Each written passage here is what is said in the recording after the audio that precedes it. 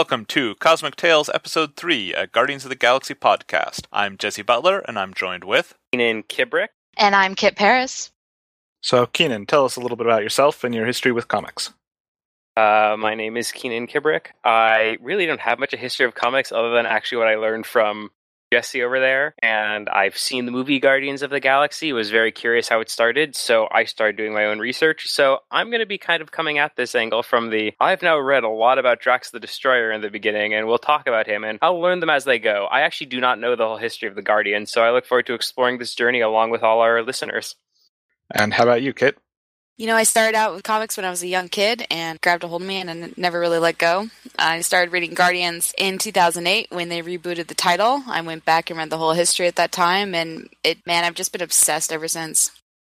So I myself have only been reading comics for about 10 years or so. I didn't really read much as a kid, but I recently got Marvel Unlimited, which is part of how this podcast is able to happen, and it's a great resource to get all sorts of classic issues of Marvel comics. Love Marvel Unlimited.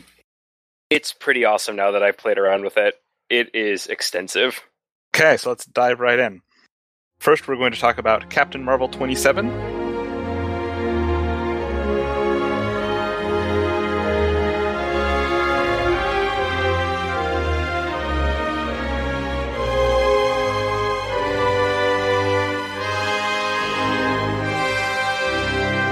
I mean, the one where Drax appears for just one panel? It's true, but it sort of sets up a bunch of Drax stuff since this whole story is very Drax-oriented, or at least Thanos-oriented, which is pretty much the same thing.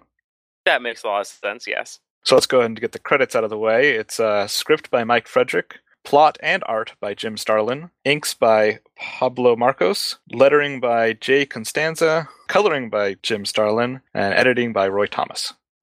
Now, if I'm correct, you already had one originally, just so I know, where you discussed Drax's origin. Our readers should know Drax's origin by now, that he was created by Kronos to destroy Thanos at all time, right? That's where we're going with this? Correct. So we've already talked about the origin of Groot. He shows up on planet Earth, is killed by some termites, and then is gone forever.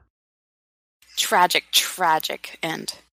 And then we looked at Iron Man 55, which showed the origin of Drax and the origin of Thanos, and how to team up Drax and Iron Man fighting off Thanos. If Drax and Thanos ever teams up, that'd be the most interesting thing I've ever read. Drax and Thanos against Wade Wilson. Yeah, that actually could work. Throw Wolverine in there and we got a whole regenerative group all fighting each other forever. Somebody call Matt Fraction, seriously. Although, if you had Thanos and Drax working together, wouldn't Drax disappear since his whole purpose is to destroy Thanos? So if he's working with them, he'd be already destroying his own team. Yeah, definitely early Drax is fairly single-minded in his desire to destroy Thanos.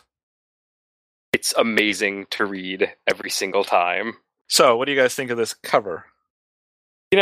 As I read all these, I'd love to, maybe just go a little instead of issue by issue, just go a little bit off. Having read Captain Marvel, this guy's interesting, at least as a character, because Captain Marvel totally we'll get into when he completely changes from who he is right now, but his purpose is there to just fight Thanos, it looks like.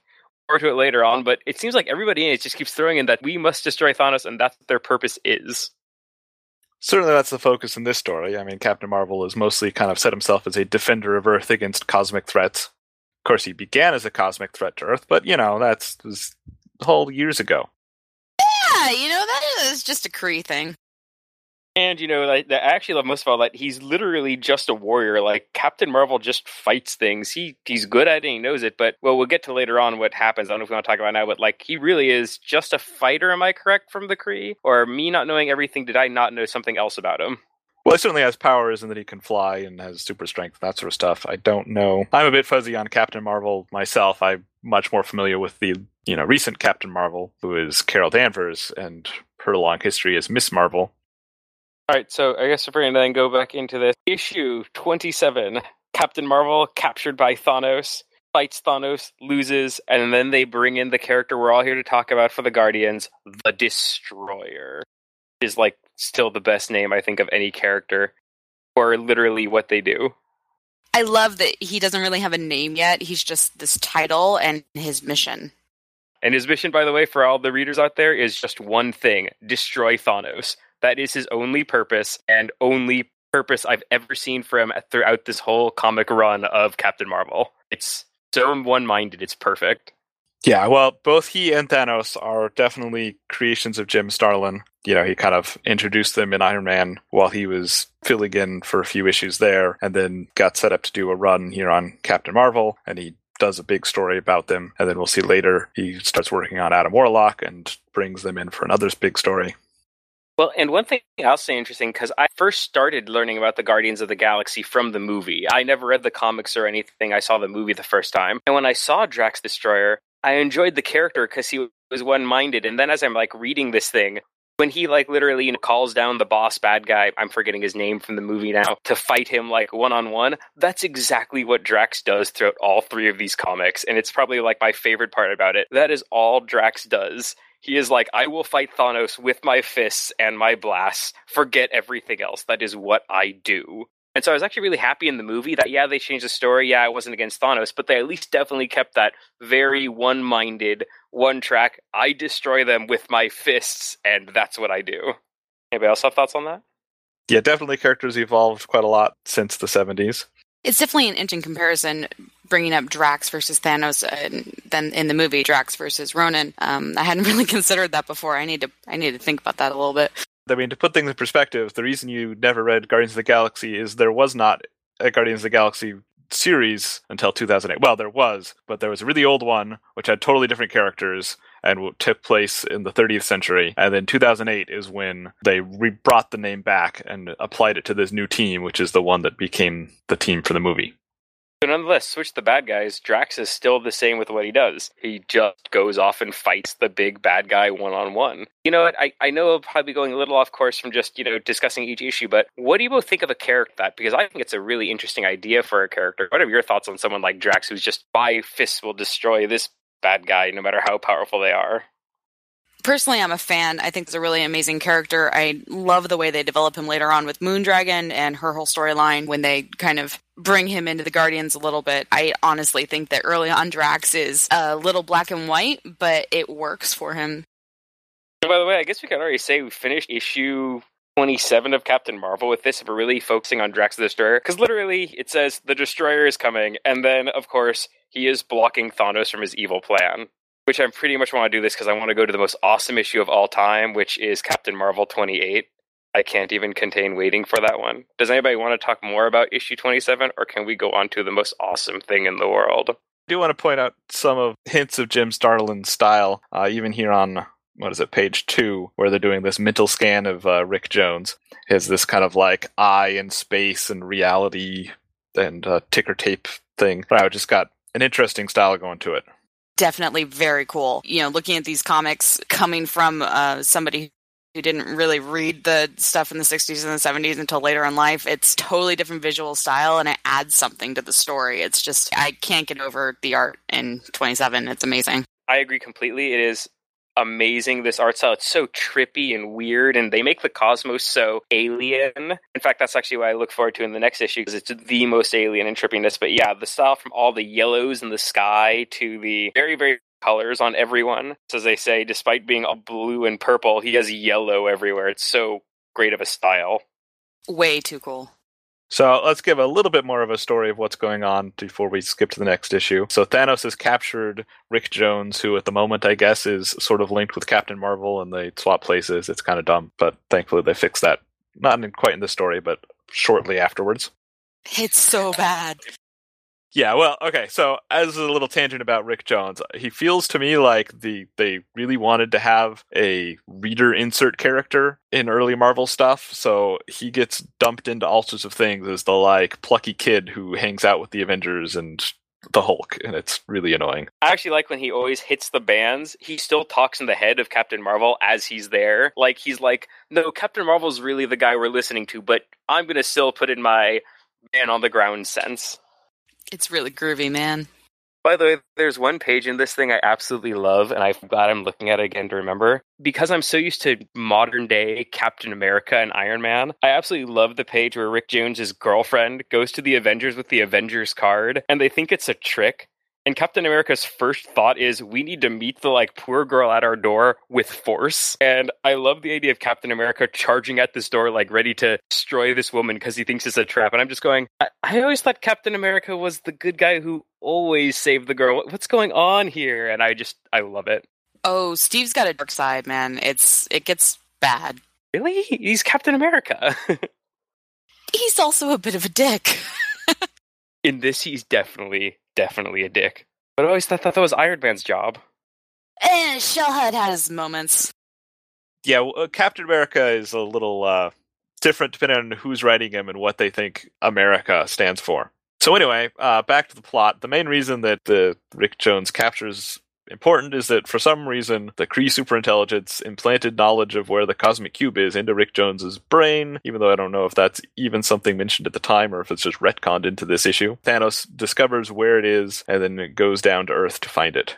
Which is his second time visiting Earth, because if I'm correct, the first time he visited Earth just to prevent himself being found by his father, Mentor. Yeah, so at this point, he has already led a coup on to Titan, I believe, and Titan is the moon of Saturn. It's also apparently completely artificial, and they've got a little recap of the backstory, and that they're basically the Titans from Greek myth, but instead of being murdered by Zeus, they all came and hung out on the moon of Saturn. Makes perfect sense. Absolutely. Where else would you hang out? And they all have god powers. They are all so much more powerful than everything else. Right, so the Titans that we have met so far are Mentor, who is the rightful ruler of Titan, his son Eros. Thanos is also his son, but is, of course, the evil, rebellious son. And for a little bit, we also meet Super Skrull, who is, I guess, his lackey, but also one of the most powerful Skrull. He's got the powers of the Fantastic Four.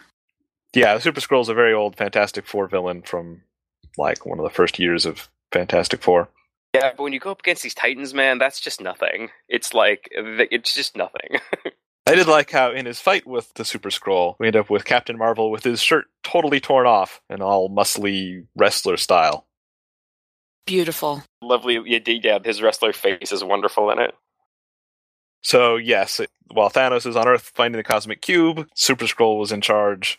Captain Marvel escaped and beats him up and his rescued Mentor. I really like on the second to last page, there's this kind of profile picture of Mentor and Captain Marvel, and it's just got really great line work. And Mentor himself becomes this very interesting character because he's fighting his own son, but he doesn't. So he wants to fight him, but he doesn't want to kill his own son, even though his son wants to, destroy the entire universe itself. It's a great thing with Mentor that you see. I don't think Thanos wants to destroy the universe at this point yet, although soon enough he will. He just really wants to be in charge. Oh, I was just going to say, he does seem to have some daddy issues. Well, let's go ahead and move on to issue 28 then. And it looks like this time they mixed things up on the scripting in that Mike Frederick wrote chapters 1 and 3, but Jim Starlin wrote chapter 2, which is the Drax the Destroyer chapter. And Jim Starlin also did plot, pencils, and colors, so he is a busy guy, with inker Dan Green, letterer Tom Orzinkowski, and editor Roy Thomas. So the cover on 28 is amazing. Definitely the start of Thanos' evil power. I think it's really cool that on this cover, for the first time, we see Thanos, the Mad Titan, kind of that name starting to come out, and it says featuring the Mad Menace of Thanos, Overlord of Titan. Yes, for those of you who don't have the cover in front of you, it's got kind of a glowy, starry picture of Thanos' face in the background, and the Avengers all kind of fallen in rubble, and Captain America shaking his fists at Thanos, going, "But I will fight you, Thanos, and I will triumph or die." Actually, by the way, I think my favorite part is the first few pages are them dealing with, as we were talking about earlier, Rick Jones being his alter ego, in love with his girlfriend that is unconscious in the Avengers because Captain America doesn't beat her up, luckily. They save her. But I think the best thing is, when he transforms for the first time back to Captain Marvel, still doesn't have his shirt, and he's back in his wrestler look from the previous issue, which is A, awesome continuity, and B, really funny to look at right after another. Oh, yeah. And then I forget how he gets his suit back. Oh, Scarlet Witch makes him a new one. Or they have a spare costume. I guess all superheroes have spare costumes in the... The Avengers Mansion has lots of closet space. I think it's really interesting that you get that dynamic with Captain Marvel and Rick, too, where Rick is begging, basically, for him to save Luann's life, and Captain Marvel says, no, there's far more important things going on here.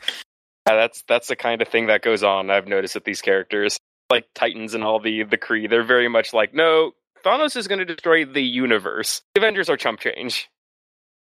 So we should mention on page 2, there's this kind of weird being that sort of shows up in astral space before Captain Marvel comes back, and it's just kind of there and doesn't really explain itself at all.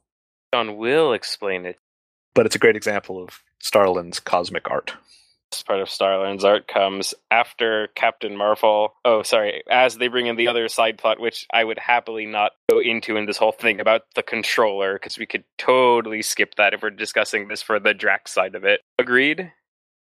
Sure, yeah. So a bunch of this issue is taken up by the Destroyer, or the Controller, who is Thanos' minion, and gets to distract the Avengers while Thanos is doing the important stuff.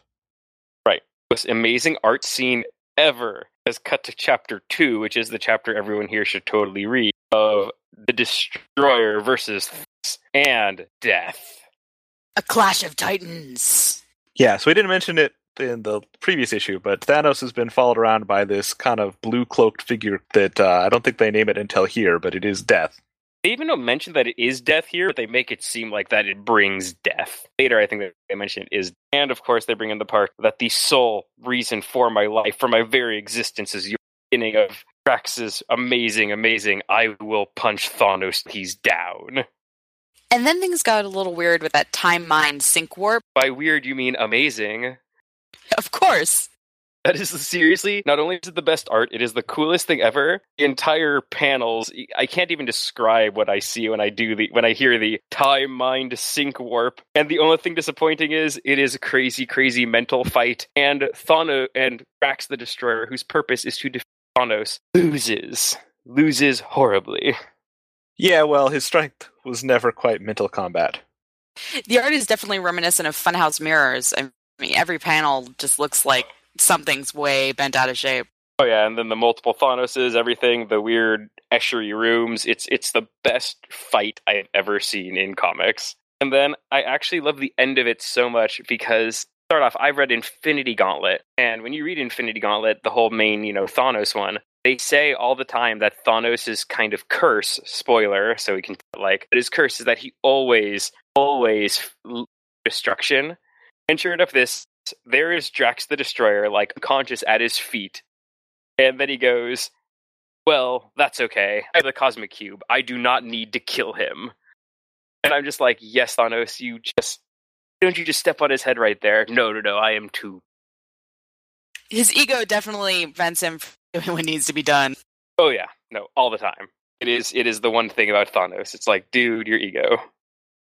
I do want to mention this page right before he gets the Cosmic Cube that starts off with Drax's face, and then it kind of morphs into his eye, and then it's got cosmic things with eyes in space, and then just different heads and faces and hands and weird stuff, and then it ends with kind of the reverse going from Thanos' eye to Thanos' face. It's just a great page. It's very Kubrickian. And yet, at the same time, great panel, great fight. Drax, whose purpose is to beat Thanos, which is the thing about this that I love every time. His purpose is to defeat Thanos, and Drax never can do it on trying. So yeah, so that's the end of Chapter 2. Chapter 3 is mostly the Avengers fighting off the Controller, but it does end in a great prologue page where it shows Captain Marvel back in the negative zone, coming face to face with the weird alien thing they showed previously. On one of the Titans, or is he one of the Eternal? No, he's an Eternal. I have no idea what he is at this point. They probably say next issue. Yeah, I know there are the 7 Eternals, or the things that only on the crazy head thing with Big Eye. Yeah, they don't really explain too much about him yet. But he's creepy.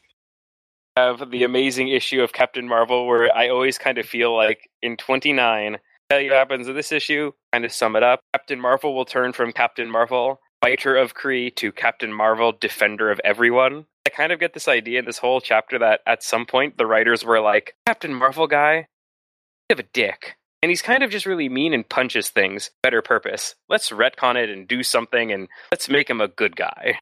Can we go back to the creepy Beholder dude for a second? Sure, he's on both pages of everything I'm looking at. I just can't get over. I'm reliving early campaigns and Dungeons and Dragons, and it's freaking me out, man. Definitely does look like a Beholder. He's got somebody's face in his face, and it's hard to look at. Well, what it's got an eye and then a face where the other eye should be, and that face, of course, has its own eyes. So for issue 29, they've decided they don't need any other writer for this anymore, so Jim Starlin is doing story pencils and coloring. We have Al Milgram on inks, Tom Orzechowski on lettering, and Roy Thomas as editor. This first page is where we find out that Eon has been waiting 8 billion years to destroy Captain Marvel, and it's a very intense scene. That's a long time to wait for someone to become born and then finally destroy him after he's done some stuff a bunch. That's more years than the entire population of the planet. That's a really dumb comparison. Please don't ever let me do that again. Yeah. But yeah, 8 billion is a pretty precise number. If he's an Eternal or a Titan or whatever he is, I'm sure 8 billion is a long time. So on page 2, he says he is Eon, he who waits. Since the dawn of Olympus, we have awaited your coming, an arrival foretold by Kronos, the cosmic balance. And as I read this whole chapter, all I could think of is, we need to give Captain Marvel a better storyline. It's interesting that they're basically creating for Captain Marvel what Drax is for Thanos. Which also then brings the point of, why did they do that if they already had Drax? You know, at the bottom of the page, Captain Marvel asks the exact same question and doesn't get an answer. Eon's just hedging his bets. So yes, during this whole transformation thing is where they kind of retcon that the Titans are actually related to Zeus and the old Titans of Greek myth. Whereas before, I think in the first issue, they're Titans because they live on Titan, so they're Titans. Makes perfect sense. Absolutely. And I also realized one thing. Eon makes Captain Marvel, Kronos makes Drax. It's seriously, these Eternals are like, this guy Thanos is bad, let's all just send a champion and see what happens. Why fight the battle when you can hire somebody to do it for you? Pretty much. Also, as I really do love that, like, they really have to change Captain Marvel's story, because you could tell that, like, in the other issues, he's just mean and rude, and they're like, all right, we need to give this guy a soft side, or at least a bend side, because he just keeps hitting people and attacking people. And I just love that had to have been what's going on during this whole thing. We somehow have to make this soldier more likable. Let's give him an enemy. Not just an enemy, let's make him forced to be nicer because he gains his power from protecting. Also, side note, when he fights himself, best, I think, way later on, and as he's fighting himself to learn about himself, his inner demon, two of the best punchlines I've seen, Pluto and Khartoum. I'm looking. Yeah, this issue is full of some great cosmic art. Lots of stars and planets and stuff in the backgrounds. There's a lot going on in every panel. Really pretty. Also, Pluto and Khartoum are on page 18, and it also has probably one of the coolest fights against yourself you could have, with all the spinning orbs and planet stuff that you could ever. That's an impressive page. I love that the text slowly disintegrates. Yeah, no, it is great panels fighting himself. And that's what he does. And now we have the new Captain Marvel, the Defender Captain Marvel, the good Captain Marvel, who's much nicer and has to learn to defend people instead of fight like a Kree warrior. Freedom! Freedom! Yeah, I like on the last page, they've got a picture of his face, but instead of like the texture, it's just got his eyes and this blackness and stars and planets and things to have that cosmic essence to him. Well, how else are you going to be able to fight Thanos without cosmic essence? Because, you know, when he gets that cube, it's his first time becoming a god. And it's the opposite of the way that Thanos is portrayed, with the cosmos being in his eyes, whereas Captain Marvel has his eyes and the rest of his face is the cosmos. That's a really, really awesome interpretation, and I've not thought of that. Whoa. So I guess we should mention, way back on page 8 is the only appearance of Drax in this issue, as deep within a hidden cavern, he's waking up. And he's like, I failed to stop Thanos from getting the Cosmic Cube. There's only one course left open to me. I must find Captain Marvel. And then he takes off into space. Classic Drax. Always going after Thanos. And you know, it would have been so simple if Thanos would have just, stomped him right on that issue before. But no, he had the Cosmic Cube. He would never need to do anything else. So anything else you want to say about issue 29? It's just a head trip. It's definitely worth reading. It does make a better character in the end for Captain Marvel. I don't mind the retcon. Nor do I really, but I do love that literally is what the issue is. One whole issue, retcon. He is now nicer, but he's still mean. Oh no, wait, shoot. It does have the panel. It's on that one. I forgot the part about the blonde hair. How could I have forgotten that? My favorite part is they have this part where he goes, "I'm blonde now." And Eon's response is, "How could you know you're a blonde without a mirror?" And he goes, "Your powers of perception have grown." And I was like, yes, that is truly the best powers of perception. You know you have your own blonde hair. Which, by the way, I think is on like page 17 or 16. "All you've done is changed my costume. My hair is now blonde. Not much of a change. You see, but you do not understand. How is it you know your hair is blonde without gazing in a mirror? We have enhanced your total reception to life. You have become aware." Which, by the way, if we know the color of our own hair, we could do this now. We could become the most powerful beings on the earth. Holy cow. Wait, so blondes really do have more fun? Cosmic fun. Cosmic blondes. As long as you can see it without knowing you have hair. So basically, this is an excuse for him never to get another haircut. Can you even cut cosmic hair? These are the deep questions. I have to laugh you on, like, because as I read this thing, it seriously is like a head trip every single panel of Captain Marvel. Yeah. Captain Marvel. It's pretty... I had to read it a few times just to make sure I was fully understanding everything that was going on. A baptism of the blood. Thanks for listening to another episode of Cosmic Tales. If you'd like to send feedback, you can email guardians@cosmictales.com or find us on Twitter @CosmicTales. Join us next episode for part 2 of the Cosmic Cube Saga.